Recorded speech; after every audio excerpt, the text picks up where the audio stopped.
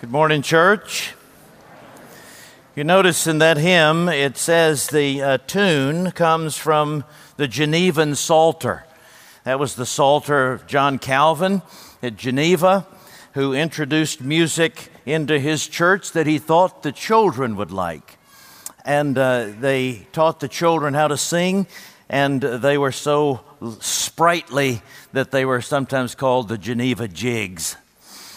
And so that little rocking tune that we just sang is very Presbyterian.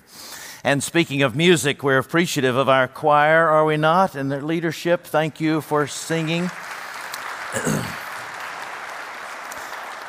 Tonight will be the Festival of Carols. Last week we were led in Christmas music by our instrumentalists, and this week, this evening, by we'll celebrate chorally with our own singing of carols and with them as well. Please join us back here at 6 o'clock. Please turn with me in your Bible, like we've been doing, to two passages of Scripture. The first one is in Revelation chapter 14. Revelation is the last book in the Bible. And the next one is Luke chapter 2. Matthew, Mark, and Luke, back at the beginning of the New Testament. Revelation chapter 14. For those of you joining us for the first time or visiting us, we have been studying through the book of Revelation chapter by chapter and verse by verse, and we're into chapter 20, but we have come back to chapter 14. I skipped over these verses so that I could preach through them at Advent, and because there's a theme here that we don't want to forget, that there is an eternal gospel, that the good news of Jesus Christ is not something that just came about in the New Testament, but it has been eternally in the heart of God. And so we've been looking at these verses in Revelation 14 and then cross-referencing them back to a more traditional Christmas text, and taking an outline that we find in the book of Revelation and superimposing it on this New Testament text so that it gives it new and fresh light to texts that we have become very familiar with in the church over time. We want to continually be surprised by the joy and the grace of the gospel of Jesus Christ. So I'll begin reading in Revelation 14, verse 6, and we'll go down through verse 12. And then we'll turn back to Luke chapter 2, verse 22, which is where Jesus is brought into the temple, as I said earlier, and greeted by Simeon the prophet. Revelation 14, beginning in verse 6, but we're going to concentrate on studying verses 9 through 12. I saw another angel flying directly overhead with an eternal gospel. An eternal gospel to proclaim to those who dwell on earth, to every nation and tribe and language and people. And he said with a loud voice, "Fear God and give him glory, because the hour of his judgment has come, and worship him who made heaven and earth, the sea, and the springs of water." And then verse 9, another angel, a third, followed them, saying with a loud voice, "If anyone worships the beast and its image, and receives a mark on his forehead or on his hand, he also will drink the wine of God's wrath, poured full strength into the cup of his anger. And he'll be tormented with fire and sulfur in the presence of the holy angels and in the presence of the Lamb. And the smoke of their torment goes up forever and ever, and they have no rest, day or night, these worshipers of the beast and its image, and whoever receives the mark of its name. Here is a call for the endurance of the saints, those who keep the commandments of God and their faith in Jesus." Now back to Luke chapter 2. Some of you think I read the wrong passage from Revelation 14. That's not very Christmassy, about the beast and the mark of the beast and so forth, but I want you to realize what good news this judgment is to those who are followers of Christ. Remember, we've said Revelation is about Jesus winning. With that in mind, we look at this welcome of Jesus in Luke chapter 2, and I want you to think about Simeon as he lives in the Roman Empire under the oppression, the darkness of that reign and think about how good the good news of Revelation 14 might be to him. We begin reading in verse 22 of Luke 2. When the time came for their purification according to the law of Moses, they brought Jesus up to Jerusalem to present him to the Lord, as it is written in the law of the Lord. Every male who first opens the womb shall be called holy to the Lord, and to offer a sacrifice according to what is said in the law of the Lord, a pair of turtle doves or 2 young pigeons. Now there was a man in Jerusalem whose name was Simeon, and this man was righteous and devout. He was waiting for the consolation or the comfort of Israel, and the Holy Spirit was upon him. And it had been revealed to him by the Holy Spirit that he would not see death before he had seen the Lord's Christ. And he came in the Spirit into the temple. And when the parents brought in the child Jesus to do for him according to the custom of the law, he took him up in his arms and blessed God and said, Lord, now you are letting your servant depart in peace according to your word. For my eyes have seen your salvation, that you have prepared in the presence of all peoples a light for revelation to the Gentiles and for glory to your people Israel. And his father and his mother marveled at what was said about him. And Simeon blessed them and said to Mary his mother, Behold, this child is appointed for the fall and the rising of many in Israel, and for a sign that is opposed. And a sword will pierce through your own soul also, so that thoughts from many hearts may be revealed. Brothers and sisters, the grass withers and the flower fades, but the word of our God will stand forever. Comfort, consolation. I had a friend in Augusta who we got to know each other by a quarterly prayer meeting we had. It was a gathering of business leaders and pastors and community leaders and politicians. Every quarter we would gather and we would pray in the name of Jesus for God to heal and prosper our city, for His glory, to bring shalom to our city. We got to know each other very well, though we came from very different backgrounds. And one of those friends was a businessman. He was a fine woodworker. He was a furniture maker, very high-end furniture maker, very skilled craftsman. His name was Gary. Gary was a born-again, charismatic Roman Catholic, contagious in his evangelistic zeal, his love, just drew you in, man of prayer. We got to know each other pretty well. And he had a tremendous testimony. He told me his testimony, and then eventually put it in a book.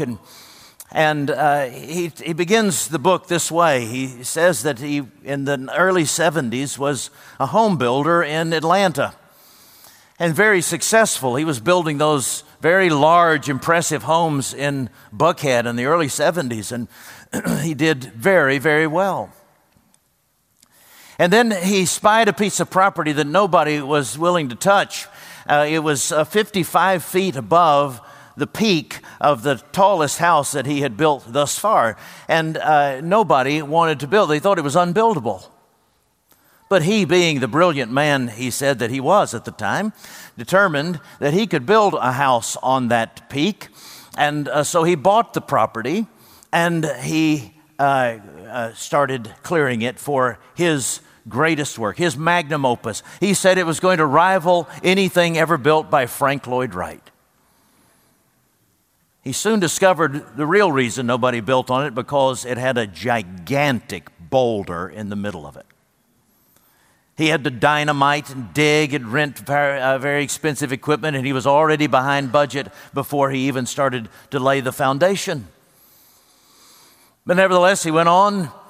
He was nervous, but he went on, built the house, and then the last thing he had to do was to pour the driveway, and had a beautiful wooded lot. It was like a forest that led up to this mountain, and he didn't want to disturb the trees. So he said, what I'm going to do is build that driveway straight up the side of that hill. He poured it twice as thick so that it didn't slide off the mountain, and it went almost straight up. His foreman called him one day after it had dried, and he said, boss, we can't get our work trucks up the hill, up the driveway. Well, it's because they're trucks. We don't intend for trucks to go up there anyway. A car should make it fine. Well, why don't you come try it? He had his fancy, large sports car at the time, and he turned calmly into the driveway, tried to make it up. The car didn't have enough power to get up. It backed up a little bit, gave it a little bit of a running start, didn't get any farther. Backed all the way up to the end of the neighborhood, got a running start, hit the driveway at 90 miles an hour, made it up to the top, got airborne, and sank in the mud up to his chassis and started to weep. His world was crashing around him. Everything that he had confidence in, his ingenuity, his brilliance, the power of his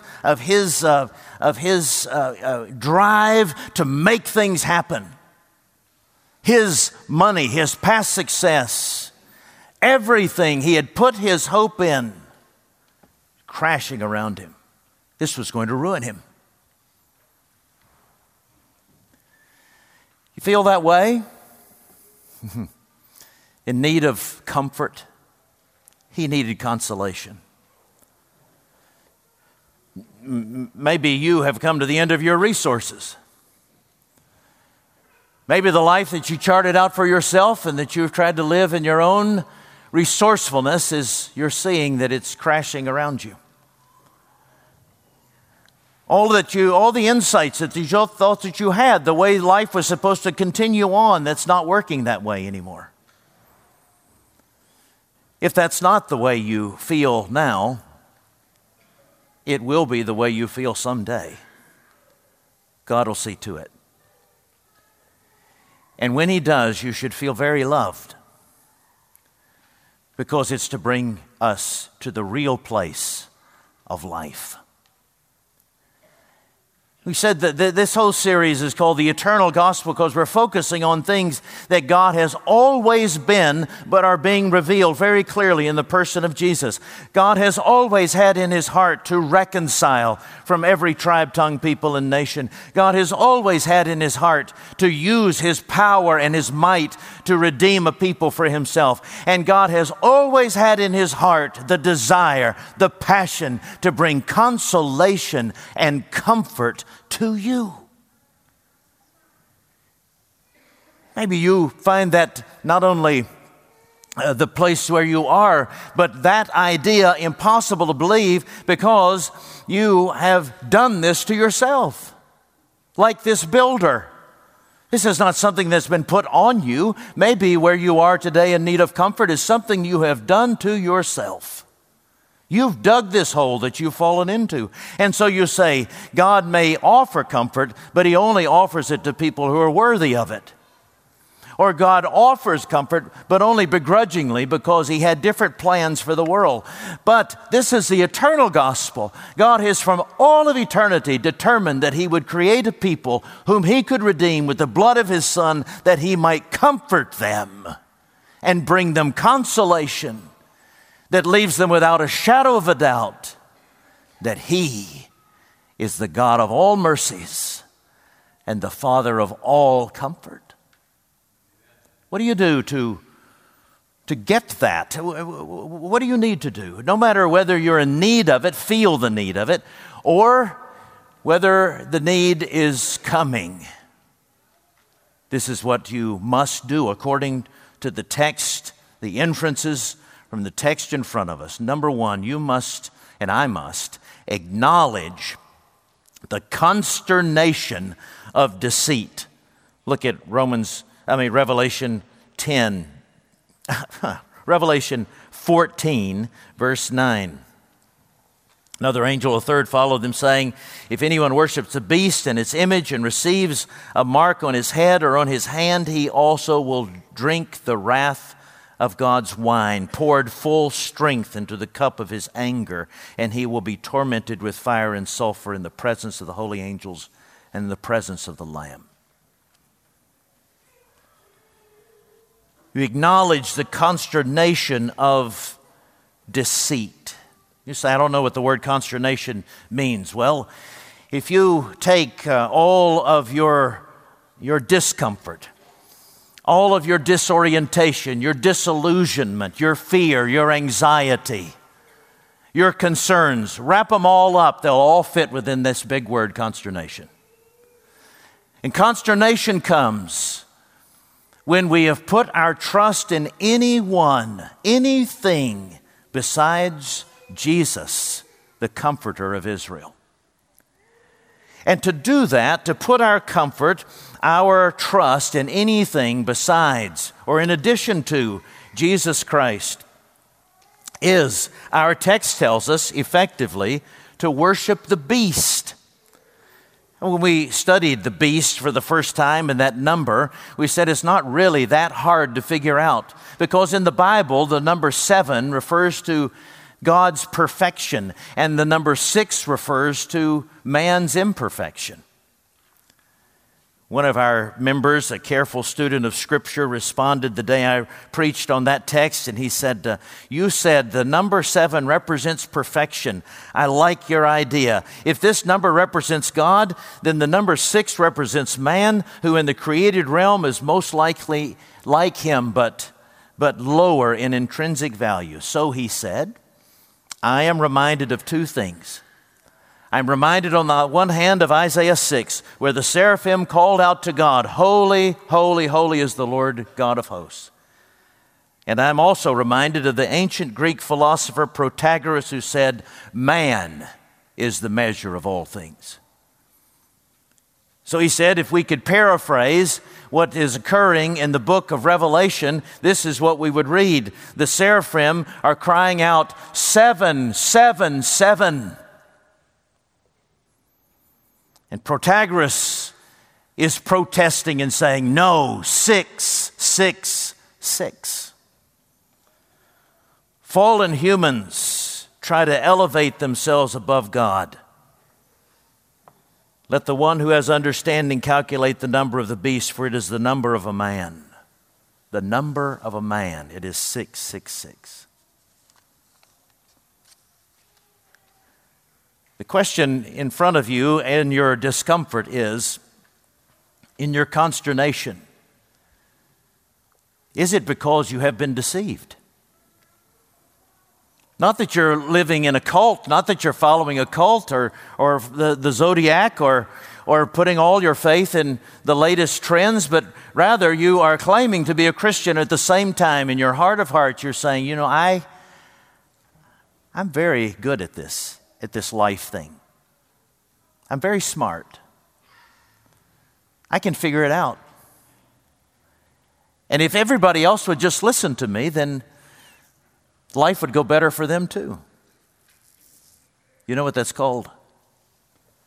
6, 6, 6. What are the results of following the beast, of arrogant pride, self-trust?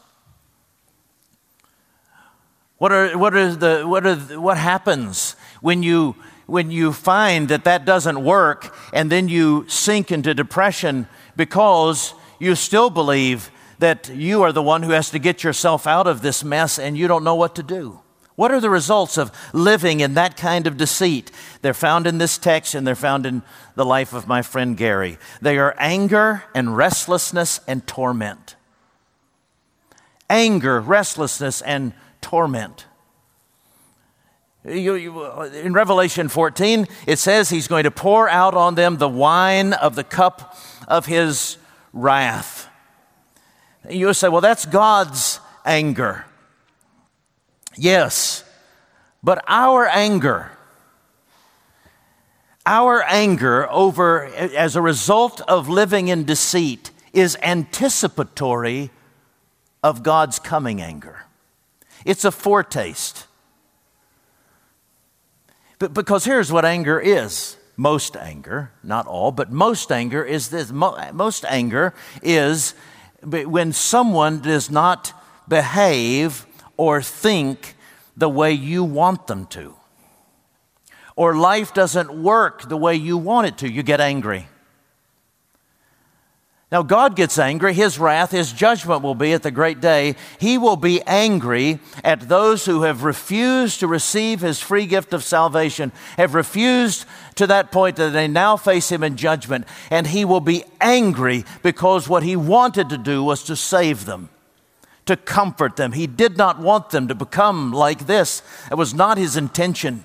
And so He's angry that they are not what He wants them to be. But that is holy anger, because what He wants us to be, what He wants for us, is always the absolute best. It is holy. There are occasions in our lives when we get angry over things that are in the heart of God. But most of our anger is that people and life are not doing what we want them to do. Doesn't that explain most of our anger? Doesn't explain most of our anger over the last 2 years? Doesn't explain the anger that you have today? If that preacher, if that person over there, if that politician, if this society, if those doctors would only do what I know is best, everything would be much better, and I am angry about it. Anger will consume you. The best thing to do is to voice your anger to someone you trust and determine then whether it's from God or not. Here's what you will understand. Someone will either say, that reminds me of what God says in His Word. You're angry about the things that God says He's angry about. Things that dehumanize others, and you're angry because someone is not living in God's best. That sounds a lot like God. Or they will say, you are self-pitiful. Or you're being selfish or self-centered. That's pathetic if it's a real friend. My friend Gary was angry. He said he was ultimately angry at God, though he had never called on His name. And though he had never called on His name, he always knew He was there. And so, like many of us, he blamed God for his troubles. The second thing we find in our deceit, self-trust, or trusting anything but Christ, is restlessness. The text warns in Revelation 14 that those who follow the ways of man, who set their focus on this world and your own ingenuity and whatever else in this world you find to trust in, there will be no rest for them day or night. My friend experienced that. He said he was sleepless. All he had around him was devastation, humiliation, fear, hopelessness. His doctor put him finally on tranquilizers to try to get to sleep. That didn't work either. The third thing we can experience is torment. That's the word used in Revelation 14. They will be restless. They will be angry. They will experience the wrath of God's cup, and they will be tormented day and night. They will be persecuted and destroyed by the evil one. The Bible says that destruction begins right now. Doesn't have to wait until judgment. The devil is a destroyer. My friend said that he would often be driving along in his sports car, and he would hear a voice in his head saying, cash it in, meaning turn into the abutment or jump off, trail off of the bridge, kill yourself so at least your family will have the benefit of your life insurance policy. That's what following the beast is. That's what following self-centeredness is. There's no peace in that. A friend of mine was once sitting with Dr. D. James Kennedy, for whom Samuel used to work in South Florida, the pastor there, and he was a famous, a very diligent evangelist. They were sitting in a restaurant one day, and he had struck up a conversation with the waitress, and he was starting to share his testimony with her and asking her who she trusted in. And when she said, "Well, I think I'm a pretty good person. I'll probably get to heaven because I've done mostly the right things," he picked up 2 butter knives off of the table, and he said, "You know, the Bible says there are only 2 kinds of religion. There is the I religion," and he held one butter knife up like this. He said, "There's I religion." And he took the other one and he crossed it and he said, "Or there's cross religion." There's only peace and comfort in cross religion. It is the despair not only of your own ability to earn your righteousness, but on your own ability to get through this life and to walk the way Christ wants you to walk.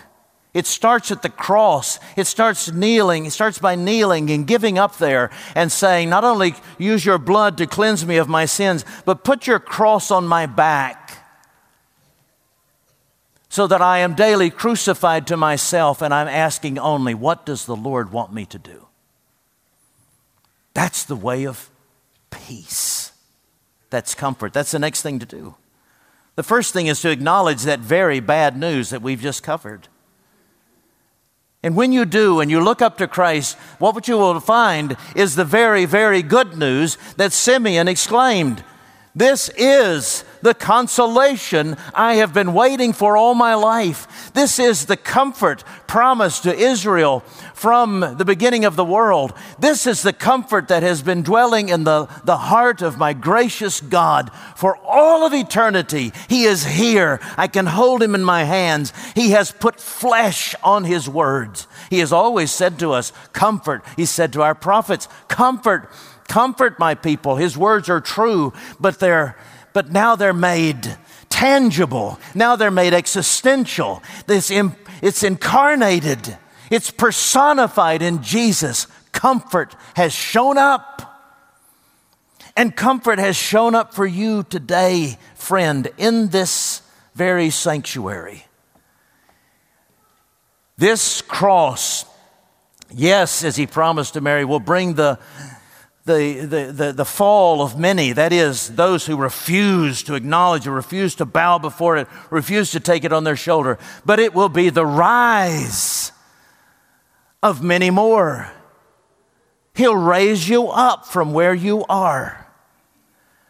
And when he comforts you, as he comforts you, this is what you will experience. In a long-term, deep, and profound way.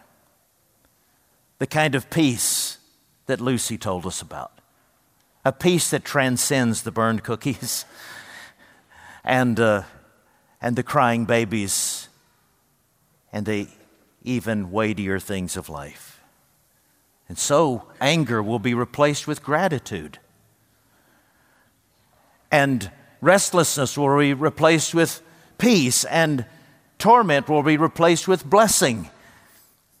Anger is replaced with gratitude. You know, in Revelation 1, where the Bible says that every human being knows that there is a God. We know that there is a glorious God. We know something about his divine nature, and we know something about his eternal power. And though we know him in our flesh before Christ saves us, or unless he saves us, we don't honor him as the God we know him to be. They do not honor him as God, the Bible says, nor do they give thanks. In other words, one of the chief characteristics of those who live in their own ingenuity, by their own resources, is that they do not give thanks. Is there much gratitude in our world?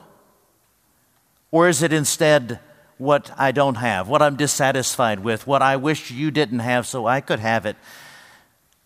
But the proof of the regenerating power and presence of Christ in someone is to give thanks, even when thanks is counterintuitive.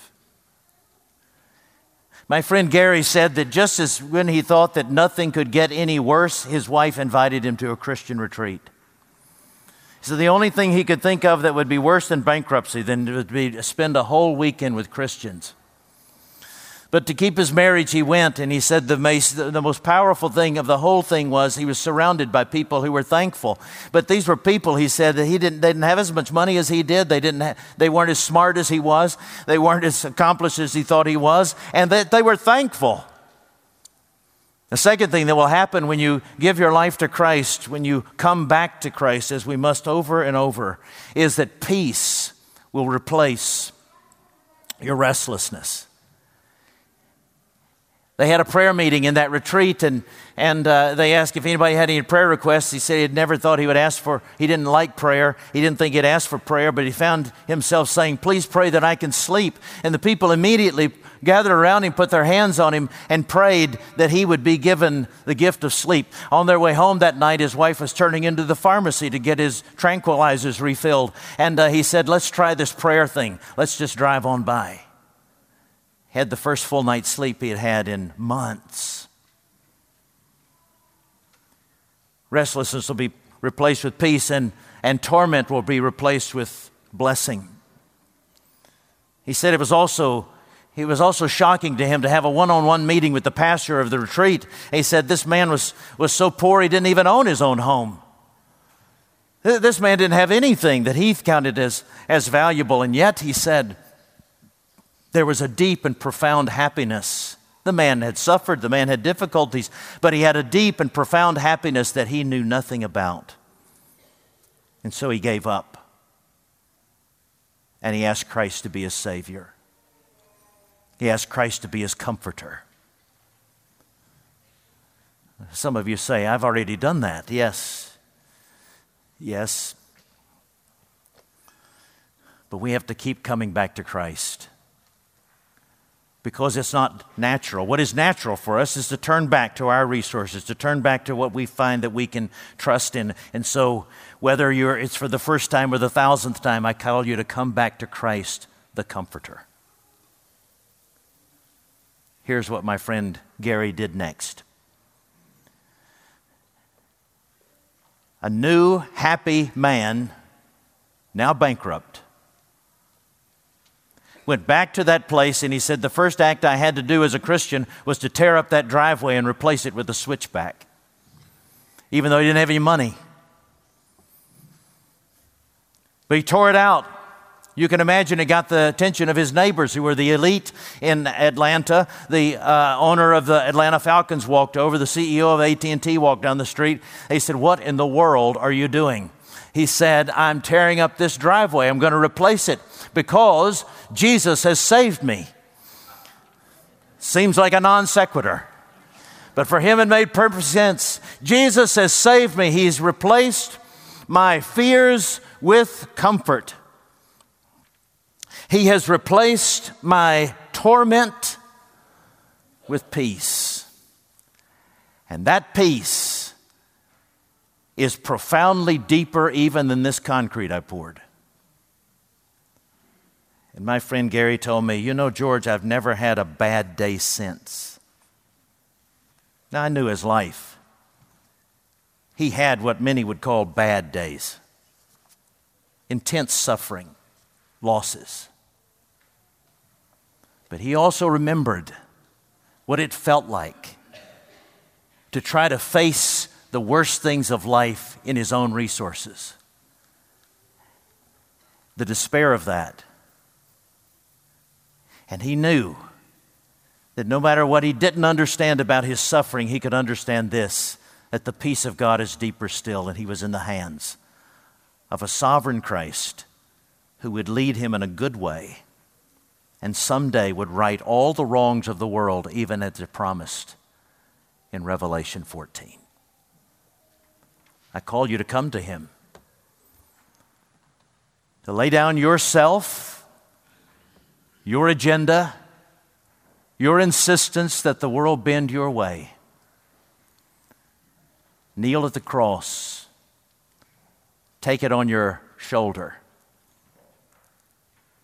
And in that, And in that servanthood to Christ, you'll find liberty and comfort. Let's pray together. Our Lord Jesus, we thank you for the truth of the gospel of Jesus Christ that you revealed to us in your person that had been in the heart of your Father from all eternity. Freshly apply it to us this day. In Jesus' name we pray, and God's people said, amen.